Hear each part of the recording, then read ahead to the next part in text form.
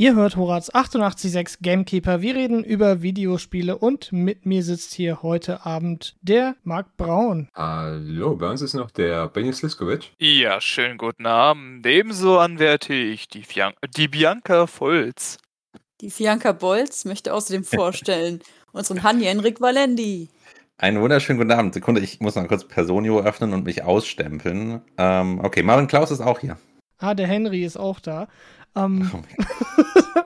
Ja, wir sitzen tatsächlich hier heute Abend versammelt in unserer Runde und gehen unserer Arbeit nach als Radiomoderatoren. Und deshalb wollen wir heute auch so ein klein wenig über Arbeit reden. Und zwar Arbeit in Videospielen und nicht nur irgendwelche Arbeit, sondern genauer um eben Arbeit, die auch als solche in einem Videospiel vorkommt. Und das Ganze ist auf dem Mist von Marc gewachsen, denn der Marc dachte sich, Death Stranding, irgendwie ist das schon sehr Arbeit. Und darüber Marc sind wir... Ich hab schon ewig nicht mehr über Death Stranding in GameKeeper gesprochen. Das kann nicht so weitergehen. Genau, So, und deshalb, Marc, was war dein ganzer Anhaltspunkt dabei? Warum Arbeit in Videospielen? Was ist daran so spannend? Im Endeffekt kamen wir heute im Gespräch, Jan und ich, über meine andere Art von Unterhaltung in Spielen. Da man so oft abseits, also dass man oft Action hat, dass man oft sonst was hat. Und in der Zwischenzeit gibt es auch manchmal, war jetzt mein Einwand, wenn ein Arbeitsablauf, wenn du irgendeine ruhigere Tätigkeit, und als Beispiel das Stranding, was Logistik angeht, ich komme ja ursprünglich aus der Logistik, wenn das interessant gemacht ist, Mudrunner hatten wir auch gesprochen und das passt ja auch wieder in den Logistik-Part rein, wenn es interessant gemacht ist und sich darauf verlässt, dann kann es von mir aus auch die üblichen Spieleinlagen wie jetzt zum Beispiel Action oder Waffen, die jetzt bei der Stranding auch relativ unnötig waren, echt weglassen, was da eher stört oder was stören kann, sag mal so. Oder dass es auch zur Abwechslung sehr viel interessanter und immersiver sein kann. Gerade Trucker-Alltag oder so, das muss es nicht sogar so simulativ sein, wie es jetzt zum Beispiel diese Spiele gibt. Oder wir haben es ja auch besprochen, in Deutschland ist der wie heißt der Farm-Simulator, oder wie heißt es nochmal? Landwirtschaftssimulator, sehr beliebt. Also die verkaufen sich ja wirklich gut. Also muss es ja irgendwas dran haben, dass Leute bestimmten Tätigkeiten nachgehen. Und es ist auch eine gewisse Romantisierung dabei. Gerade ich bin auch bei meinem Großvater, wo ich klein war, immer mit Bus und LKW überall hingefahren. Und ich wüsste schon, wie ich das jetzt, wenn ich einen Film das irgendwie darstellen müsste, wie ich das inszenieren würde, zum Beispiel, oder auch im Spiel, wie ich das inszenieren würde, auf was ich da Wert legen würde. Und dann kamen einfach viel mehr Sachen so, hey, da ist ein Beruf dargestellt, da ist ein Beruf abseits von Soldat oder sonst was man immer sieht, die typischen Actionfilm-Klischees und Action-Spiel-Klischees. Da wir auf Themensuche waren und überarbeitet sind, es ist Semesteranfang, es ist sehr viel Arbeit, dachten wir, okay, kein besseres Thema zur jetzigen Zeit, als mal Arbeit in Spielen nachzugehen, auf Basis von Mudrunner, Snowrunner, Death Stranding und so weiter. Es gibt aber noch andere, die wir oft jetzt im Petto haben, wo man Läden verwalten muss oder kochen muss oder sonst was. Deshalb gehen wir mal den berufstätigen Spielfiguren nach, nicht diesen Hacks, die mit Waffen rumlaufen. Was ich dann noch dranhängen würde, ergänzend, ist so ein bisschen die Frage danach, wie grenzen wir das ein, ne? Wenn wir uns ein Thema aussuchen, dann stehen wir immer so ein bisschen vor der Aufgabe, wenn wir genug herumdefinieren, dann kriegen wir irgendwie alle Spiele darunter. Egal. So. Oder viele ich weiß nicht. Dante hat auch einen Job bestimmt in Devil May Cry. So, das kriegen wir schon irgendwie unter. Der hat sogar einen Laden und ist selbstständig. Hat einen Laden, und der hat manchmal sogar Strom, der Laden. Also das ist so. Und ja, ich habe dann ein bisschen rumgeguckt, kriege ich irgendwas aus der BWL oder aus den Sozialwissenschaften, über was Arbeit ist, aber das war irgendwie nicht so hilfreich. Wo ich dann gelandet bin, ist beim Genrebegriff Procedural. Ich habe festgestellt, es gibt keine deutsche Entsprechung dafür. Procedural prozedural gibt es tatsächlich. Ja, aber nicht als Nomen. Da denken wir aber auch ins Falsche gleich wieder. Genau. Also prozedurale Generierung oder so. Aber was ich meine ist, Wikipedia bezeichnet es als Cross-Genre Type of Literature, Film und Television. Und die definieren sich das über Emphasis on Technical Detail. Also es geht darum, dass der Prozess der Arbeit, die bezeichnet wird, so im Fokus steht. Wo das oft vorkommt, ist Ermittlungen, also so Law and Order, CSI, NCIS, diese Art von Serie, die auch oft sehr formularisch aussehen, so wir etablieren irgendein Mysterium und es wird dann dem Prozess folgend über die Folge irgendwie gelöst. House ist ein Beispiel, was vielleicht nicht im Kontext von irgendwie Polizei oder so steht, aber ähnliches Ding macht. Gibt in der Literatur auch irgendwie Military Procedurals und Science Procedurals und so weiter. Und ich dachte mir, eigentlich gibt es das ja im Gaming auch. Und da ist dieses Prozedurale oder das ist auf den Prozess fokussierte eben, bei Mudrunner haben wir gesagt, einfach so, ist dann das Ding, worauf sich fokussiert wird, das schweres Arbeitsfahrzeug durch den Matsch fahren.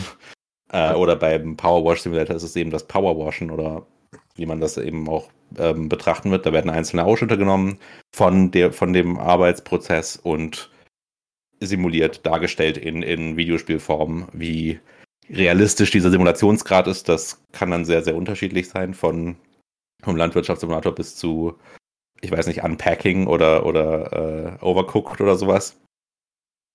Aber so dieser Fokus auf den Prozess der Arbeit und die Schritte, die dabei nötig sind, das würde ich jetzt so ein bisschen als Grundlage der Definition benutzen, an der wir uns vielleicht entlang hangeln können. Genau. Als Gegenbeispiel hätten wir jetzt auch mal so ein bisschen hervorgehoben, klar hat das Stars-Team bei Resident Evil auch einen Job, aber es geht, und die sind auf einem Job da in der Spencer-Menschen, aber es geht irgendwie nicht vornehmlich um das, es sind wieder deshalb auch vorher diese typischen Beispiele, die Leute, die mit Waffen rumlaufen.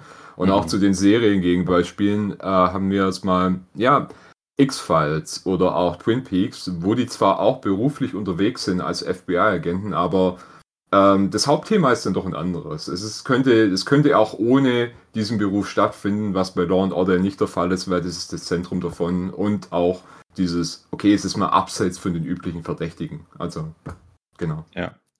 Aber vielleicht können wir an dieser Stelle die Runde mal ein bisschen aufmachen, was mit dieser Definition, was sind denn Spiele, die euch da so unmittelbar einfallen? Vielleicht mal angefangen bei Bianca. Natürlich, also wenn ich an Arbeit denke, denke ich ironischerweise zuerst an Cozy Games. Also sowas wie eben Animal Crossing oder wahrscheinlich kann man auch Stardew Valley reinrechnen.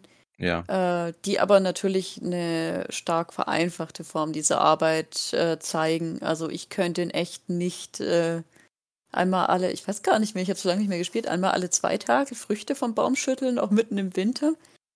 Also es ist dann es ist Arbeit, die sich tatsächlich sogar, also die sich auch dadurch auszeichnet, dass sie so ein bisschen repetitiv ist, also grindy, so wie echte Arbeit leider oft. Aber es belohnt einen halt super schnell. Vielleicht ist es ja auch der Grund. Vielleicht können wir ja die These aufstellen, dass Menschen eigentlich sogar ganz gerne arbeiten würden, wenn einfach die Belohnung in einem Verhältnis zur Arbeit stünde. Wer weiß. Wahrscheinlich Auf auch ein jeden guter Fall. Grund, dass die Spiele ganz gut hinbekommen, Belohnungssysteme einzuführen. Genau. Ja, generell ein Flow, also dass das Ja. auch immer, das, was du rauskriegst, auch immer mit dem übereinstimmt, was du bereit bist reinzustecken. Ja. Marc, du hast vorhin Romantisierung gesagt. Ich finde, das ist hier auch ein ziemlich akkurater Begriff. So, das ist immer so eine verklärte Version von Arbeit oft. Oder nicht immer, aber oft. Genau. Ja, in der Form denke ich tatsächlich an Arbeit. Also das ist, was mir da so in den Sinn kommt. Wir können ja mal weitergehen in der Runde.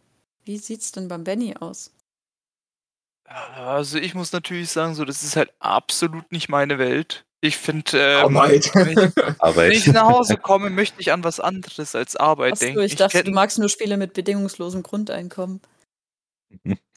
Nein, das ist auch langweilig. Ich will eigentlich meine ganzen Männchen ausbeuten. Deswegen spiele ich auch so Spiele wie SimCity. Da sterben die alle. Den Arbeitsplatz, den Benni haben wird, ist an der Spitze der Gesellschaft. Ganz genau. Und ihr seid alle unterhalb der Nahrungskette. Ganz genau. Ich arbeite fürs Land, ich weiß, dass ich da bin. Also ganz genau, du bist Teil des Systems und ich bin außen vor. Nee, Spaß jetzt beiseite. Also ich meine, Spiele, die ich kenne, wo so in die Richtung gehen würden, wäre vielleicht so Overcooked, aber das ist ja eigentlich ja schon eher cartoony und eher halt so ein bisschen ins Lächerliche schon gezogen.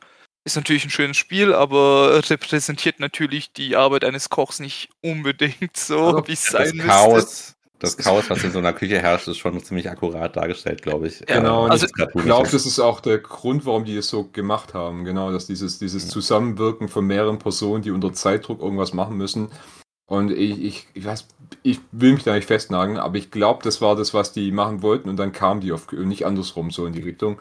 Aber so kann es ja oft kommen, aus dem Grund, wenn man sagt, ich will ein gewisses Gefühl zeigen, welches Szenario ist da geeignet oder ich habe ein Szenario und komme dann drauf, welches Gefühl man haben muss. Also ich finde das Beispiel sogar sehr gut dafür. Also. Ja, man fühlt's, aber so die Umsetzung ist natürlich trotzdem halt sehr lächerlich, weil du halt natürlich so, wenn man jetzt anguckt, im Englischen heißen ja die Viecher, die du ja füttern müsstest, das sind ja nicht die Undead, das sind die Unbred. Und das sind halt einfach untote Brote, die du halt füttern sollst. So, okay, I guess. Du warst noch nie in der Unimensa, oder? Also. Ja, natürlich, alles nur Brot da, alle nur komplett hohl. Ja, und ansonsten so Spiele, die ich halt noch so ein bisschen kenne, ist so My Summer Car, aber das habe ich auch nur das Let's Play von Robis gesehen, einfach weil der halt natürlich mal der Jokester schlechthin auf YouTube ist.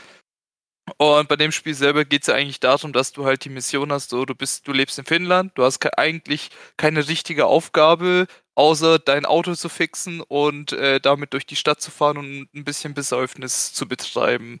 Und hast halt so ein bisschen so echt, wie soll man sagen, echtes Leben-Simulation, aber halt natürlich auch mit so hier und da ein paar Kniffen Naja, und halt es ist Lustige die gezogen. finnische Version von Gopnik-Simulator, so ein bisschen. Ja, also, ich meine, okay, ein Spiel kenne ich, doch, tatsächlich, ein Spiel habe ich gespielt.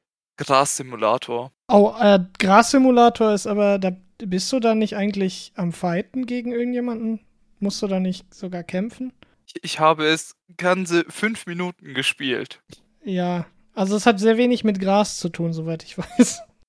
Genau, das hat mehr mit Waffen als mit Gras zu tun, aber egal. Du darfst diese toll texturiertes Gras begutachten und genießen.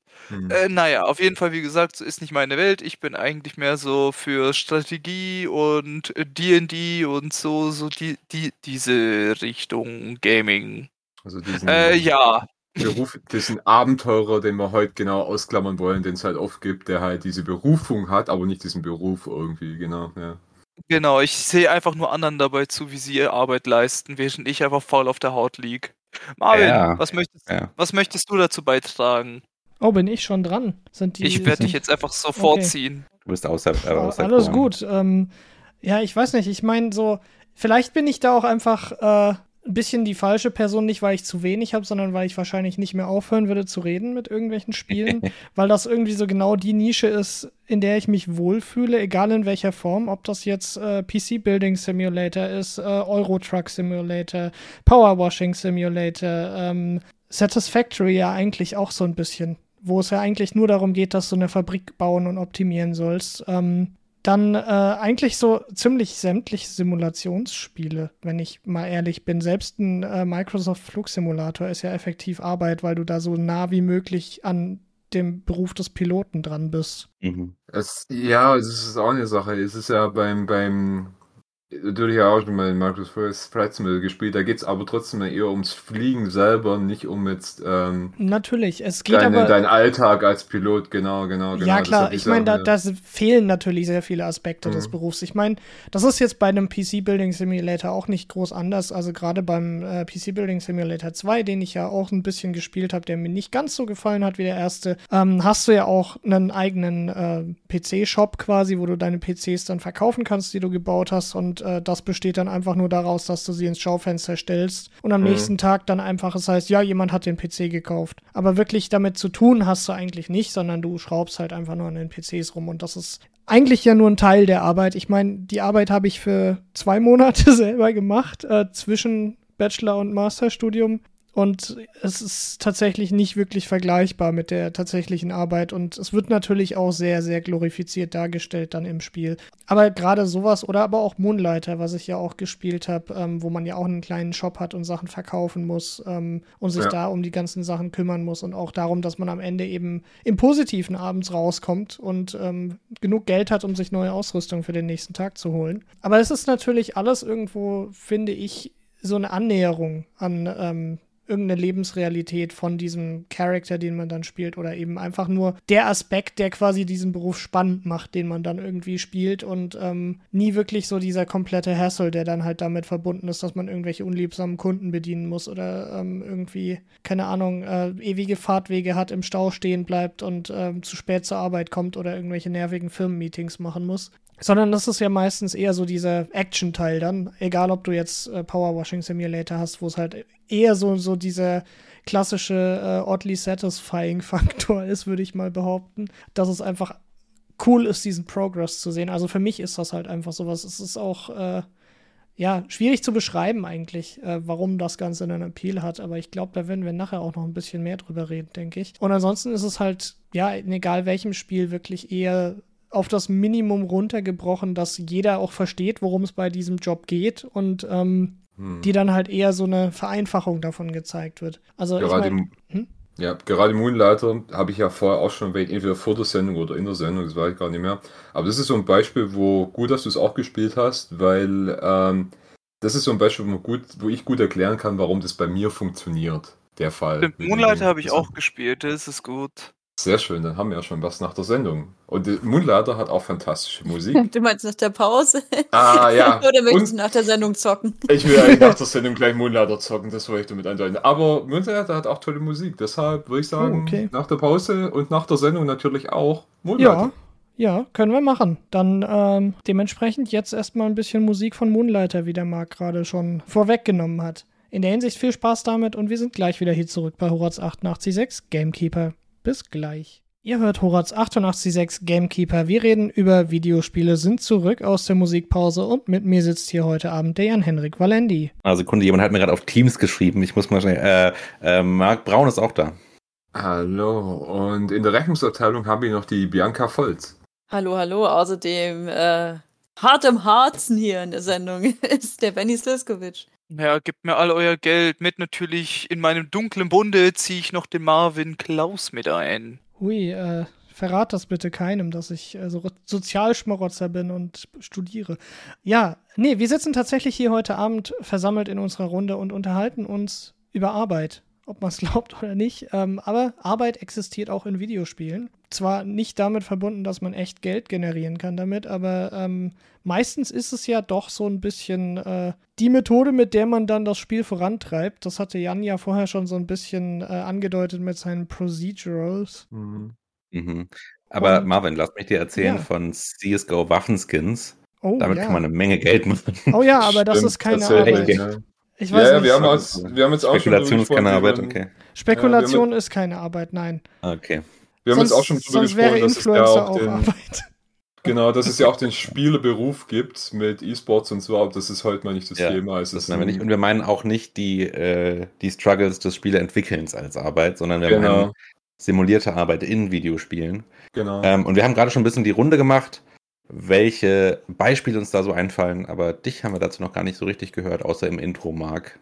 Das stimmt, ja. Ich habe ja es gesagt von Death Stranding, die Romantisierung von bestimmten Jobs, wie es dann gehen kann, wie ich es mir vorstellen kann. Moonlighter habe ich erwähnt und was ich dann auch mal denke, was mir aufgefallen ist, was mich zu dieser Art von Spiel hinzieht eigentlich dann ist, wenn es eigentlich nicht so simulativ muss es nicht unbedingt sein, es kann sein, wie ihr schon erwähnt habt mit Marc Braun oder so was, aber mir liegt es eher dran, wenn es so diese Atmosphäre rüberbringt. Vielleicht ist es auch so ein Beispiel dafür, warum Piraten im Ding so bei Büchern, Filmen und bei Spielen so gut ankommen, weil das Piratenleben ist bestimmt nicht das Tollste, es ist auch nicht was Anstrebenswertes, aber sie schaffen das einfach zu romantisieren und wir hatten es ja gerade von bestimmten Dingen, weshalb wollte ich noch so Sachen ansprechen, wie wo jetzt Spielelemente reinkommen.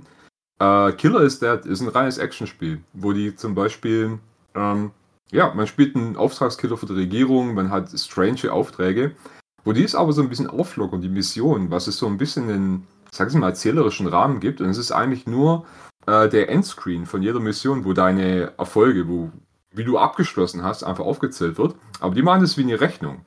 Mit Bonus und sowas in der Art, Bonusleistung und Unterschrift und allem. Und das zieht schon weiter. Es ist ein weirdes Spiel, es ist nicht das beste Actionspiel, aber es ist irgendwas, was mir immer aufgefallen ist, wo ich mir gesagt habe, okay, das wünsche ich mir bei anderen Sachen, weil es tut diese Missionsbasis unterstreichen, die mir eigentlich auch gefällt. So haben auch manche Spiele das unterstrichen auf eine schlechten Weise so gesehen. No More Heroes, wo du öde Nebenjobs machen musst, um deine schönen Auftragskiller-Jobs, die Spaß machen, ranzukommen.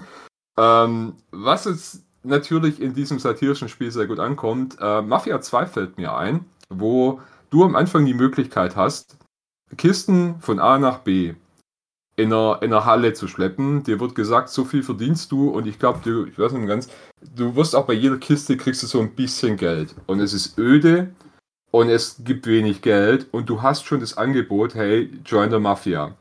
Und dass das so dein Hook ist, oder dein Call to Action, dass du das dann doch machst, weil du bestimmt Betrag brauchst und sowas in der Art. Also auch natürlich moralisch sehr korrekt, dass man sagen kann, hey Leute oder Kiddies, die gerade 18 sind oder die 16-Jährigen spielen CE, obwohl es ab 18 ist. Unsere Botschaft an euch ist, Arbeit ist öde und bringt kein Geld, macht Verbrechen. Unterschrieben vom ganzen GameKeeper-Team. Man könnte behaupten, ne, das ist ja auch ein bisschen die Verlockung. Die Falle, genau. Wir erinnern uns an Goodfellas oder so. Ja. Wo das ist genau auch immer geht. Ja. Das ist auch immer der Storyfaden. Man fängt bei jeder dieser Art von Geschichten eigentlich unten an, wird verlockt, das Leben wird toll, man hat Geld, man hat Ding und dann geht's bergab. Das ist Wolf of Wall Street, das ist der Drogenfilm mit Blow. Also jeder Drogenfilm eigentlich, das ist Lord of War. Ich wollte gerade sagen, der Drogenfilm, das ist...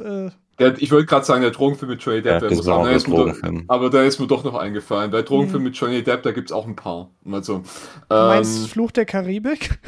Ja, genau. Genau, der. Die Droge ist Alkohol. Genau, der. Und im Endeffekt, der Rum ist schon wieder alle. Und im Endeffekt, würde ich zu diesem zum Moonlighter, also das so im Hauptding, weil ich habe das gespielt, rauf und runter, mir hat das Dungeoneering gefallen, mir ist der Laden gefallen. Und um das kurz zu erklären, man spielt Top-Down, man hat einen kleinen Laden mit bestimmten Regalen, wo man ausstellen kann. Also man hat volle Autonomie über diesen Laden, der gehört dir, das ist ein kleinen idyllischen Dorf. Und dein Job ist, nachts in den Dungeon zu gehen, deinen Rucksack, was auch ein Minispiel für sich ist, zu füllen.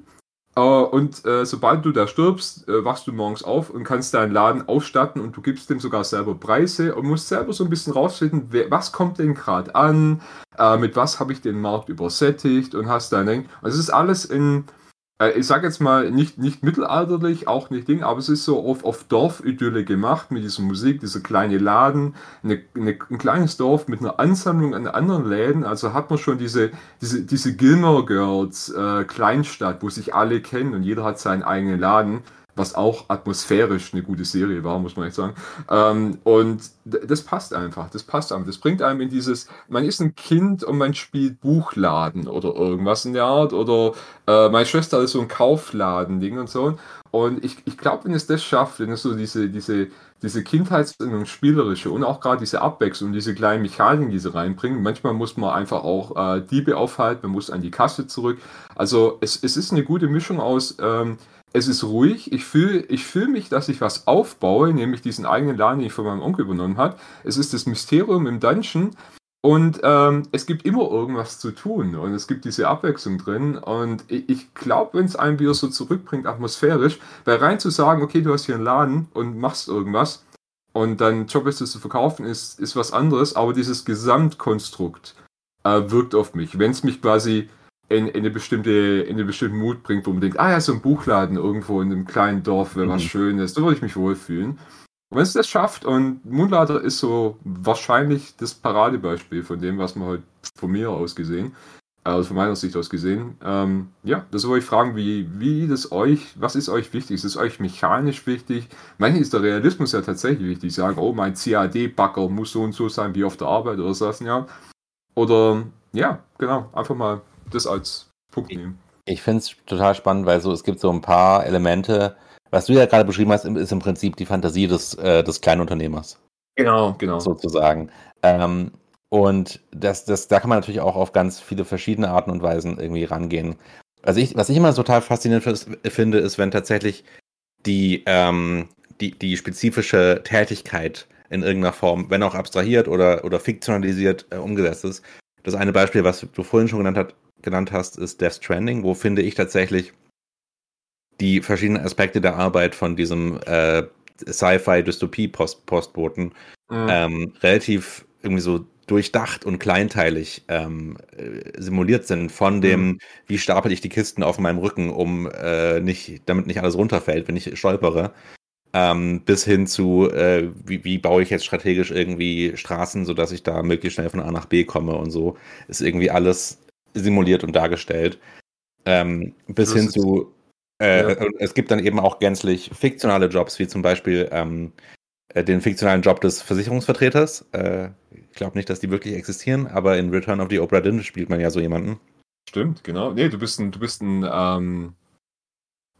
nicht ein Ermittler für irgendwelche... Ja, nicht Vertreter, aber man arbeitet für eine Versicherung und muss rausfinden, was mit diesem Schiff passiert ist.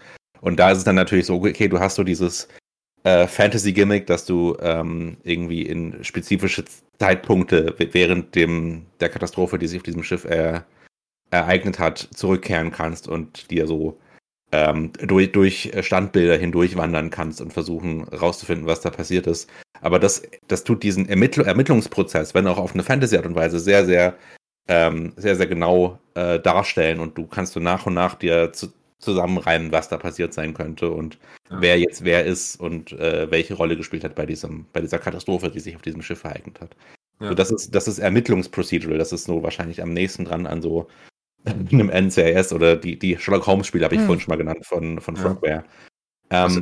Was allen Logistikjobs, um Death Stranding mal so einen Punkt drunter zu setzen, ich glaube, da haben wir was allen Logistikjobs und Death Stranding ja auch irgendwie, was das gegenteilig dem anderen Spielprinzip, wo du immer eine Steigerung eigentlich haben willst, wo es schwerer wird, wo mehr Stolpersteine da sind und manchmal auch welche addiert werden. Also du hast den Stolperstein, das hast du das noch dazu und jetzt musst du beides gleichzeitig.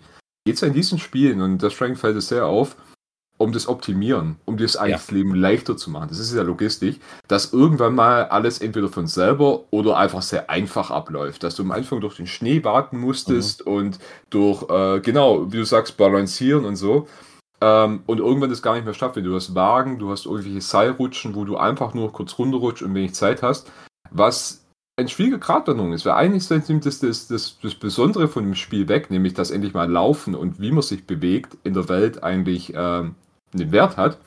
Aber es ist ja eigentlich das Ziel von deiner thematischen Darstellung, nämlich gerade der Logistik, dass irgendwann mal alles wie von selber läuft. Also da kommt so eine Krux immer rein, was das Spiel eigentlich dann besonders macht oder was es machen will und was es auf der Metaebene macht und das dann halt auch, ich sage es mal, gut machen will.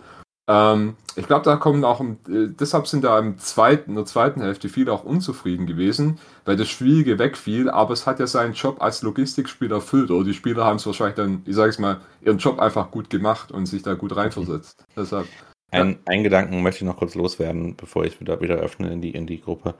Was ich total spannend finde in dem Kontext ist auch, wenn diese Simulation von Arbeit verwendet wird, um tatsächlich mehr zu sein als eine Romantisierung oder eine Machtfantasie in irgendeiner gewissen Form.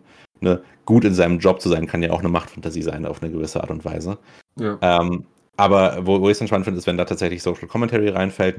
Ich habe vorhin, glaube ich, kurz Papers, Please erwähnt, wo man für die es nicht kennen, als mehr oder weniger korrupter Kontrolleur am Grenzübergang eines totalitären Staates arbeitet und sich entscheiden muss, wen man durchlässt und wen nicht. Und die verschiedenen Mächte und Schicksale der Personen, die da vor dir stehen und die Leute, die auf dich Einfluss nehmen, musst du irgendwie balancieren und verhindern, eventuell selber im Gulag zu landen. Oder mein Lieblingsbeispiel ist immer Diaries of a Spaceport Janitor, wo wir in die Haut eines, Überraschung, Spaceport Janitors, also eines Typs, der auf dem Weltraumbahnhof den Müll wegräumt, schlüpfen. Und das finde ich total geil, weil das auf der einen Seite so diesen wirklich drögen Tagesablauf von du gehst da durch, du räumst den Müll weg, du verdienst unterirdisch und du kannst dir gerade so irgendwie die Miete für deine scheiß Wohnung und irgendwie die Medikamente, die du brauchst, leisten. Und du bist aber gleichzeitig an diesem fantastischen Ort, wo Leute irgendwie zu fremden Planeten aufbrechen und du wirst es nie erreichen. So, das ist für viele Leute so, das ist mehr oder weniger eine perfekte Darstellung von, wie es ist, in unserer Gesellschaft einen Job zu haben und zu arbeiten und zu existieren und gerade so zu überleben. was Papers, Please auch sehr gut darstellt, ist, es nutzt diesen Job und deine Privatsituation, das kommt halt auch mit rein, weil du machst ja nicht nur diese Arbeit, das haben wir ja heute auch so ein bisschen drum, sondern du hast auch noch Privatleben, du hast privaten Konto und was der Job gut macht, ist einfach zu zeigen, wie leicht es ist, korrupt zu werden, weil du kannst irgendwann mit deinem normalen Job deine Rechnung nicht mehr bezahlen, es werden Leute in deinem Umfeld krank und dann kommt da jemand her und sagt, hey, lass mich rein, ich gebe dir so und so viel. Und du siehst vielleicht sogar noch, oh Gott, die Person hat vielleicht was gemacht oder so, aber du kommst nicht weiter, wenn du nicht korrupt wirst. Also deine Situation zwingt dich dazu, korrupt zu werden, was vielleicht auch manches, es lehrt dich Empathie auf gewisse Weise, indem du es in eigenem Ding erfährst, Empathie für irgendein Leben, das vielleicht schief lief. Und ein anderes Spiel, das ist auch eine andere Art, das zeigt nicht Empathie, aber es zeigt quasi, dass jeder auch zu dem kaltherzigen CEO werden muss fast schon. Darkest Dungeon ist ein Spiel, wo du Leute anwirbst. Und du merkst schon, also, wo du Leute anwirbst. Und da haben viele Tester gemeint, es wäre extrem schwer, wenn man es normal spielt. Man tut einfach Helden anwerben, die in den Dungeon reingehen. Die können mental kaputt werden. Die wieder aufzupäppeln dauert lang. Also auch die Wunden, was sie so haben. Und auch, wenn sie auf irgendeine Weise verrückt werden. Und im Endeffekt zahlt man sich dumm und dämlich und kommt nicht weiter, wenn man sich um die Leute kümmert. Was aber immer da ist, sind neue Leute, die ins Dorf kommen. Und die Leute, dann sagen die irgendwann mal, hey, wenn ich irgendwann mal angefangen habe, die Leute, die ich in den Dungeon reingebracht habe und kaputt wieder rausgenommen habe, wenn ich die einfach weggeworfen habe, also wirklich nicht für die Heilung mehr bezahlt, sondern einfach die neuen wieder genommen habe, die zwar unerfahren sind, dann ging es auf einmal voll leicht. Und was das dann beinhaltet, ist dann schon ein bisschen okay, weil genau, deshalb kommt man, wenn man, ich sage jetzt mal, wie ein normaler Mensch spielt, nicht so weit in dem Spiel. Lernt uns auch was über bestimmte Berufe, Es ist auch, das ist fast auch wieder ein bisschen die Frage von, wie, was sagt das Spiel mit den Regeln, die es in seiner eigenen Welt setzt, über unsere Welt aus, was so ein sehr spannendes Thema ist. Aber einen Unterschied, den ich noch kurz festhalten möchte, den du gerade so ein bisschen herausgestellt hast, ist der Unterschied zwischen, wir fokussieren uns nur auf die tatsächlichen Prozedere des Jobs, also wie ist es, den Offroad-Truck durch den Schlamm zu fahren, hinzu, wie ist es, einen Job zu machen und ein Mensch zu sein, der Bedürfnisse hat, die mit dem Job irgendwie gedeckt werden müssen. Das ist eine glückliche Entwicklung, die wir jetzt gerade hatten, einfach. Ja. Genau. So, das sind zwei verschiedene Ansätze an Arbeit in Videospielen. Und diese Diskussion setzen wir gleich noch fort, aber jetzt noch mal ein bisschen Musik. Ich weiß nicht, ob... Ja, da hast du mir gerade die Worte aus dem Mund genommen, genau. Eins von den Spielen einen guten Soundtrack hat. Wir finden irgendwas. Irgendwas. In der Hinsicht denke ich doch an der Stelle einfach, wir machen noch einmal eine kleine Musikpause, sind dann gleich wieder hier zurück bei Horaz 886 GameKeeper und wünschen euch jetzt viel Spaß mit der Musik. Bis gleich. Ihr hört Horaz 886 GameKeeper. Wir reden über Videospiele, sind zurück aus der Musikpause. Und mit mir sitzt hier heute Abend die Bianca Volz. Hallo, hallo. Außerdem neben mir, also virtuell neben mir, schwer am Schuften ist der Marc Braun. Genau, und bei uns ist auch noch der Benni Sliskovic. Der baut Stunden ab. Natürlich. Ich versuche mich so wenig wie möglich tätig zu zeigen auf der Arbeit, damit ich dann zu Hause mehr arbeiten darf. Ich hoffe mal, dass der Henryk Walendy dasselbe tut. Ich wurde befördert. Meine neue Aufgabe ist es, Marvin Clauß anzukündigen. Hast du das nicht schon mal? Naja, du scheinst Arbeitserfahrung zu haben, Jan. Wir sitzen hier heute Abend tatsächlich in unserer Runde versammelt und reden über, wer glaubt es nicht, Arbeit. Denn ja, man kann der Arbeit nicht entfliehen, selbst in Videospielen nicht. Auch wenn die ja eigentlich eher so eine Flucht aus dem Arbeitsleben bieten sollen. Aber wer kennt es nicht, die Situation, dass man nach 8 Stunden Arbeit nach Hause kommt und sich denkt, oh Junge, erstmal arbeiten gehen und Landwirtschaftssimulator anmacht. Aber genau darum geht's ja auch. Sowas sehr Deutsches. Ja. Also, das ist ja keine Neuigkeit, dass das Simulator-Genre, gerade so Bus-Simulator, Landwirtschaftssimulator, Flughafensimulator, keine Ahnung, dass das so ein zutiefst deutsches Genre ist, was so gut wie nirgends sonst auf der Welt so erfolgreich ist wie hier. Ich kenne tatsächlich Leute, die spielen die gerne. Also die sind da entspannt dabei. Also da ist auch eine Fantasie ausfüllen. Ich kenne auch genügend Leute, die da richtig mächtig Geld reinstecken in solche Spiele. Ja, was ich wirklich, also so, da musst du deinen Job wirklich lieben, wenn du tatsächlich von der Arbeit nach Hause kommst und den Simulator deiner Arbeit. Also wenn du Busfahrer bist und dann nach Hause kommst, um Busfahrer-Simulator zu spielen. Das ist crazy. Das wäre noch mein Traumjob. Einfach von der Arbeit nach Hause kommen und weiter Rennsimulation spielen oder so. Ich glaube halt, das sind die wenigsten. Ich glaube halt, das sind die wenigsten, dass das tatsächlich ein Farm-Simulator spielt, wird wahrscheinlich verrückt. Das ist auch wieder so, dass man sich das irgendwie frei an der Natur und Luft, dass sie das vorstellen, dass es irgendwas ist, was man in der Realität, Piratenbeispiel wieder, nicht machen würde, aber die Vorstellung davon irgendwas hat, von so einem Bauernhof. Also, ja. Ich weiß nicht, ich meine, das ist vielleicht auch einfach so ein bisschen dieses Ding von, dass es ja immer heißt, man sollte sein Hobby nicht zum Beruf machen. Und viele Leute haben halt irgendwie Hobbys, die dann in die Richtung gehen, die so ein Simulationsspiel anspricht. Ich meine, allein wenn ich mir überlege, wie viele Menschen in Deutschland Zugfans sind, Grüße gehen raus an die Deutsche Bahn-Fans. Sich bei ihrer Werbung sogar entschuldigen, dass nicht alles richtig läuft. Ja, aber auf jeden Fall, allein wenn du dir das anschaust, das ist ja schon so ein Ding, dass die Leute wahrscheinlich nicht alle bei der Deutschen Bahn arbeiten werden, sondern viele ihren Beruf nachgehen, dann in ihrer Freizeit am Bahnhof stehen und den ganzen Tag nichts Besseres zu tun haben, als S-Bahnen zu fotografieren. Und vermutlich machen solche Leute dann halt auch einfach in ihrer Freizeit sowas wie Zugsimulator spielen, weil sie da halt so ein bisschen diese Idealvorstellung dessen abbekommen, wie sie sich's vorstellen, wenn sie die Karriere eines Lokführers gewählt hätten. Also so ein bisschen diesen Wunschtraum ausleben können, den sie halt dann tatsächlich in der Arbeit nicht haben und dass das Spiel einem dann halt auch die Möglichkeit bietet, das Ganze zu bekommen in einer portionierbaren Weise und auf eine Art und Weise, bei der man nicht mit den ganzen Negativfaktoren von der eigentlichen Arbeit zu kämpfen hat. Also ich glaube, das ist halt so ein da bist du dann selber schuld, wenn du verspätet dran bist. Aber der andere Aspekt, sorry Marc, der andere Aspekt, der da vielleicht auch noch so eine kleine Rolle spielt, ist so die verklärte Art und Weise, ne? Die negativen Sachen hast du schon genannt. Aber zum Beispiel gerade beim Zugsimulator kann ich mir gut vorstellen, dass du, wenn du regulär bei der Bahn arbeitest oder bei einem der sonstigen Contractor, die auf den deutschen Schienen unterwegs sind, dann fährst du halt immer dieselbe Strecke und dieselbe Lokomotive irgendwie. Oder wenn du mal ganz abenteuerlich unterwegs bist, fährst du nochmal irgend so eine von den uralten Teilen, die bei uns auch gelegentlich rumfahren. Aber so im Simulator kannst du dir aussuchen, wo du lang fährst und mit was. Und als zertifizierter Zugnerd weißt du dann natürlich auch genau, wie sich diese eine Lok von der anderen unterscheidet oder so. Und wenn das dann auch noch gescheit abgebildet ist in dem Simulator, dann bist du quasi im Himmel. Dann hast du es geschafft.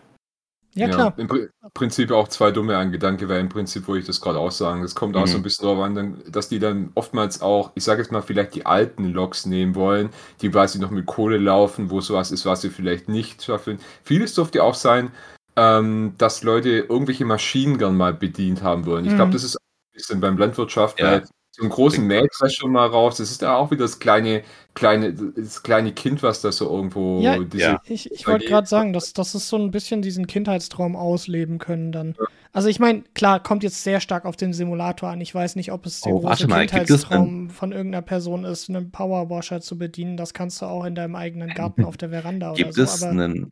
Ja, aber wenn du keinen Garten hast, na gut, das stimmt. Das ist ja schon eine Rolle. Und gibt es einen Müllabfuhrsimulator? Ich glaube ja. Es gibt, glaube ich, Abfallwirtschaftssimulator. Okay, sehr gut. Es gibt auch einen Sprengmeister-Simulator. Das fand ich als Kind auch super cool, weil du da halt tatsächlich dann lernen musst, wie du Sprengsätze setzen musst und in welchem Abstand du die zünden musst, damit irgend so ein alter Schornstein richtig zusammenbricht und nicht irgendwie auf die Straße kippt, die nebendran ist. Ja. So, übrigens, sowas macht schon Spaß. Der Müllabfuhrsimulator heißt Recycle und wird beworben mit steuere Kleintransporter, Müllwagen, Biomüllwagen, Glascontainer-Trucks, Raupenkräne, Muldenkipper und Bulldozer. Jo, Raupenkräne? Amazing. Sie haben jetzt endlich den Biomüllwagen. Warte, ich muss auf Steam gehen.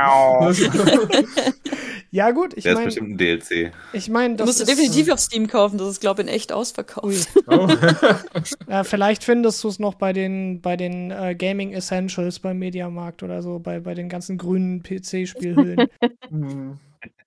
Ich weiß es nicht. Nee, aber tatsächlich gibt es ja da eine Riesenauswahl an solchen Spielen. Und ich meine, generell ja eigentlich so ein bisschen das Simulationsgenre ist in diese Richtung gehend. Und es ist ja auch gar nicht so weit ab. Also klar, ich gehe da jetzt von dem Begriff Arbeit weg, aber Tabletop Simulator ist ja letzten Endes auch nichts anderes als ein, Tabletop-Spiel zu simulieren als Videospiel und gibt dir dann ja auch quasi so dieses Gefühl, wie wenn du mit deinen Freunden am Tisch sitzt und Uno zockst oder so.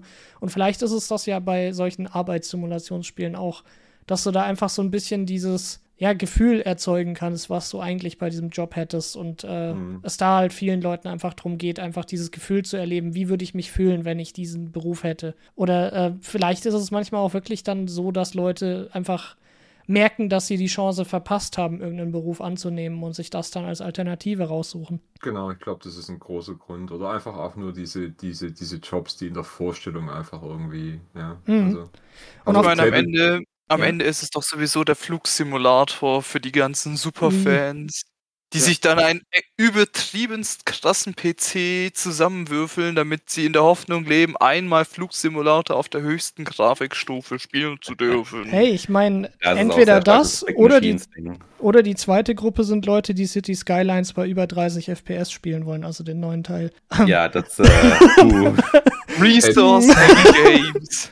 Tabletop-Simulator könnte aber auch sowas sein, wie Leute, die Tabletop immer gespielt haben, dann kam die Pandemie, dann dachte sich einer, ich kann nicht mehr mit Freunden spielen, aber ich bin ein Nerd und kann programmieren, jetzt mache ich mir das einfach so. Und irgendwann gibt es den Tabletop-Simulator. Weil das aus irgendeinem Grund auch nicht mehr geht. Und dann simuliert man, wie jemand simuliert, dass er ein Tabletop-Spiel simuliert. Es gibt ja sogar Spiele, die dich quasi simulieren lassen, irgendwelche Programme zu schreiben oder zu hacken und so Sachen. Also ich meine, es gibt so für ziemlich alles, was man sich eigentlich vorstellen kann, dass man virtuell darstellen kann, ein Simulationsspiel. Und, ja, den Hacking-Simulator habe ich gespielt, der heißt Watch Dogs. Frage, wie viel glaubt ihr, sind da auch noch dabei, dass es irgendwie, ich sag jetzt mal, versteckte Anleitungen sind für irgendwas, was man vielleicht keine Anleitung ins Internet stellen kann. Wenn du gerade den Sprengmaster zum Beispiel an, da lernt man vielleicht andere Sachen oder auch Lockpicking oder sowas in die Richtung, wo man sagen kann, hey, wenn du Lockpicking lernen willst, dann gehst du einfach zu Lockpicking Lawyer auf YouTube und da kannst du das lernen, dann brauchst du kein Spiel dafür. Das kann man auch einfach nach Hause bestellen, so ein Log und das ganze Zeug. Und aber das war nur ein Beispiel dafür, dass man so auch manchmal Sachen in Games stecken kann, wo man es Leuten beibringt, weil ich meine, mit dem Flugsimulator kann man auch lernen, in Gebäude reinzufliegen, so in der Art. Ist das nicht World of Tanks oder World of Warplanes, wo im Warplanes?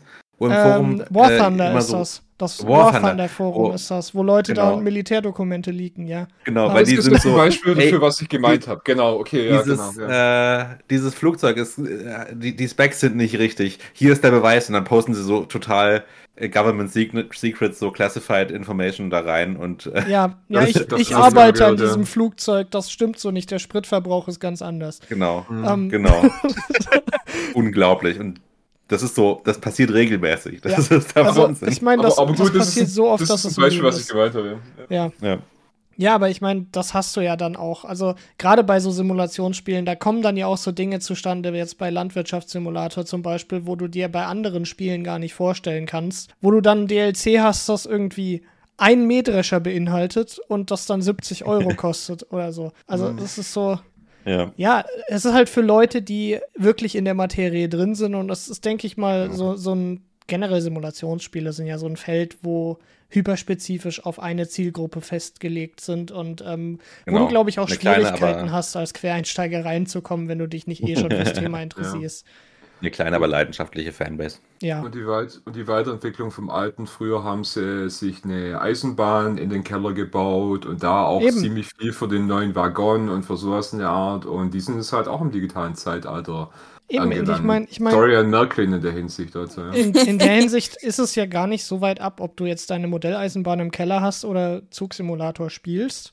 Ja. Klar, das eine ist auch noch so ein bisschen diesen Sammlerfaktor, dass du halt einfach irgendwelche Züge sammeln kannst als Modellbahnen. Aber dafür kann in der digitalen Version nicht deine Katze deine Gleise rausreißen. Oh ja, das stimmt. Genau. Wir haben ja nie von Sammlern bei digitalen Spielen was gehört. Die gibt es ja überhaupt nicht sonst, gell? Ja. Übrigens, genau. Stichwort kleine Zielgruppe. Laut Gameswirtschaft.de hat der Landwirtschaftssimulator 22 in einem Jahr 4 Millionen Kopien verkauft. Oh. Ja, ich sag doch, also die Deutschen spielen das Spiel sehr, sehr exzessiv. Das sind so viele Kopien. Das ist irre. Das ist dieses Modern Talking-Prinzip. Keiner hört's, aber die verkaufen sich wie blöd. So gesehen. Ja. Also, Die Leute sind halt in ihrer eigenen Community, die kriegen wir nicht mit. Es Ja, ist immer ich- wieder aufs ich weiß Neue es nicht. erstaunlich. Ich finde es halt auch interessant, aber macht jetzt ein ganz anderes Thema auf, dass die meisten Leute, die ich kenne, die solche Spiele spielen, sich selbst nicht oder niemals als Gamer bezeichnen würden. Das sind Leute, Ja, die explizit sich einen krassen Rechner hinstellen, um dieses eine Spiel zu spielen. Und die sehen das aber auch nicht als Spiel an, sondern sehen das an als, das ist eine Simulation. Es ist kein Ja. Simulationsspiel, Ja. sondern es ist eine Simulation. Und, Das ist diese Form von, ich bin kein Gamer. nein, Gamer. nee, das nicht mal. Es ist ja nicht mal dieses, ich will nicht dazu gezählt werden, sondern die würden einfach von sich selbst nicht sagen, dass Kommen sie da gar nicht Gamer drauf. sind. Ja. Die kommen Ja. nicht drauf, dass sie quasi in die gleiche In dem- Gruppe gehören, weil sie halt einfach gar kein Interesse an dem ganzen anderen haben, was mit Gaming zu tun hat. Also das sind auch meistens Leute, die, und das ist jetzt, sorry an Leute, die sich da tatsächlich dann mit PCs auskennen und wenn ich euch da in eine Gruppe mit reinziehe, aber meine Erfahrung war es, als ich beim Alt war, dass Leute dazu tendieren, die so Simulationsspiele spielen, einfach in einen Laden zu gehen, zu sagen, ich möchte dieses Spiel spielen, bitte gebt mir einen Rechner, der das kann. Und das war so alles, was sie sich mit dem Rechner auseinandersetzen und mit allem, was Gaming angeht. Und die Leute sind auch dann die sich regelmäßig in Foren drüber aufregen, dass man einen Steam-Account braucht. Und, aber ja, andersrum, so Leute existieren. Wenn die jetzt zum Beispiel, dann sind die Spiele auch dementsprechend gemacht, dass dieser Game Loop vielleicht nicht so ganz erkenntlich ist. Vielleicht kennen die sich auch zu wenig damit aus, um das rauszuspringen, was die eigentlich ein Spiel spielen. Und Simulation ist ja tatsächlich noch so ein Wort für sich. Ich meine, man tut ja auch irgendwie in den Flugkanal auch simulieren, ob die Ja, klar. Flugzeugträger sowas passt. Das ist auch so ein eigenes Wort. Dritte Möglichkeit ist, die wollen es nicht so sehen. Auf keinen Fall. Die wollen das machen, wollen aber nicht in die Kategorie gehen. Das ist natürlich auch Das würde ich jetzt so gar nicht unterschreiben, tatsächlich. Okay, gibt sicherlich auch welche so. Ja, klar, das klar.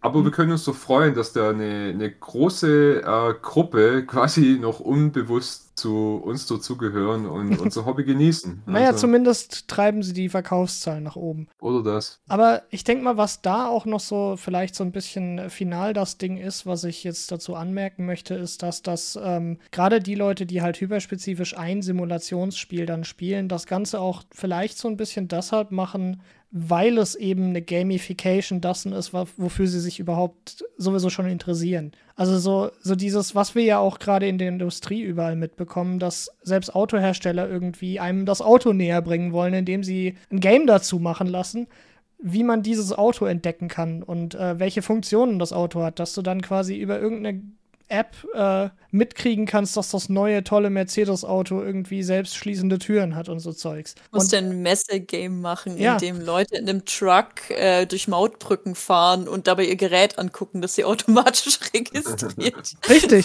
Also so Sachen gibt es ja mittlerweile und vielleicht fällt das ja auch so ein bisschen in eine ähnliche Kategorie oder geht in eine gleiche Richtung, dass quasi Spiele, die Arbeit simulieren, auch einfach so ein bisschen eine Brücke bilden zwischen unserer echten Lebensrealität und so einer Gamification oder eben der virtuellen Welt, in der wir alles machen und lassen können, wo wir Lust drauf haben. So, Mehr Arbeit in Spielen, mehr Spiele in der Arbeit.